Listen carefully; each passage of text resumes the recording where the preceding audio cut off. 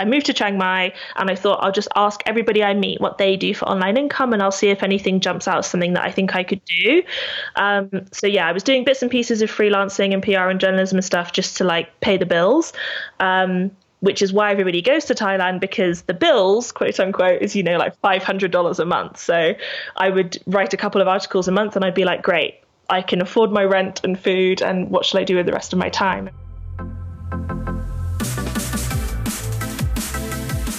You're listening to the trailer for episode 207 of Screw It, Just Do It with me, Alex Chisnell. Join me on Wednesday for the full episode where I'm joined by Louise Croft.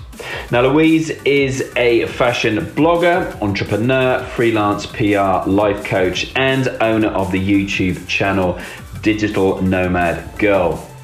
Now, Louise travels all around the world, living in different cities whilst being able to run her business from a laptop.